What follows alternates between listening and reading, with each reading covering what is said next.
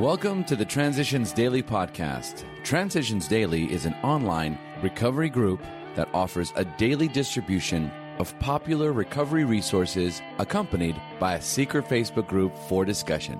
We hope you enjoy today's readings.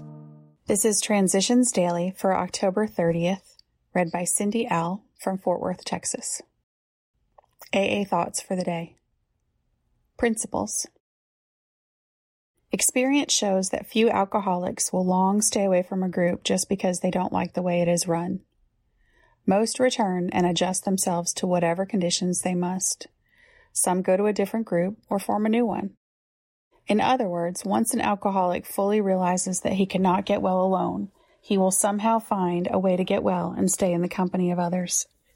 Bill W., letter 1943, as Bill sees it, page 312. Thought to consider. It isn't difficult to make a mountain out of a molehill. Just add a little dirt. Acronyms. ISM. I, self, me. Just for today. Grim routine. From Chapter 7, Make It Snappy. During this 17-year period, 1918 to 1935, Dr. Bob had worked out a grim routine that permitted him to drink and somehow still maintain his medical practice. Careful never to go near the hospital while he was drinking, he would stay sober until 4 o'clock in the afternoon. It was really a horrible nightmare, this earning money, getting liquor, smuggling it home, getting drunk, morning jitters, taking large doses of sedatives to make it possible for me to earn more money, and so on ad nauseum, he wrote. I used to promise my wife, my friends, and my children that I would drink no more, promises which seldom kept me sober through the day, though I was very sincere when I made them. Pass it on, page 140. Daily Reflections. Live and let live. Never since it began has Alcoholics Anonymous been divided by a major controversial issue, nor has our fellowship ever publicly taken sides on any question in an embattled world. This, however, has been no earned virtue. It could almost be said that we were born with it. So long as we don't argue these matters privately, it's a cinch we never shall publicly. 12 Steps and 12 Traditions, page 176. Do I remember that I have a right to my opinion, but that others don't have to share it? That's the spirit of live and let live. The Serenity Prayer reminds me, with God's help, to accept the things I cannot change. Am I still trying to change others? When it comes to courage to change the things I can, do I remember that my opinions are mine and yours are yours? Am I still afraid to be me? When it comes to wisdom to know the difference, do I remember that my opinions come from my experience? If I have a know-it-all attitude, aren't I being deliberately controversial? As Bill sees it. Loving advisors. Had I not been blessed with wise and loving advisors, I might have cracked up long ago. A doctor once saved me from death by alcoholism because he obliged me to face up to the deadliness of that malady.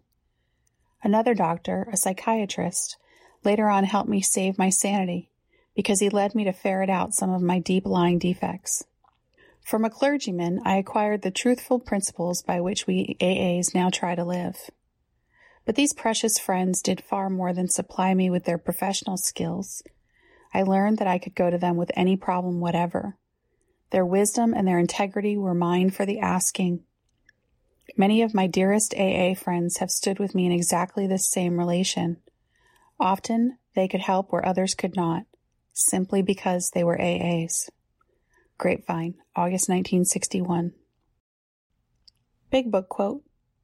The fact is that for most alcoholics, for reasons yet obscure, have lost the power of choice in drink. Our so-called willpower becomes practically non-existent. We are unable at certain times to bring into our consciousness with sufficient force the memory of the suffering and humiliation of even a week or a month ago.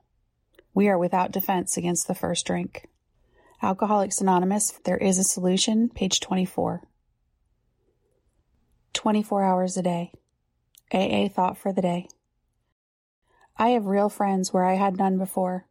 My drinking companions could hardly be called my real friends, though when drunk we seemed to have the closest kind of friendship. The idea of friendship has changed. Friends are no longer people whom I can use for my own pleasure or profit.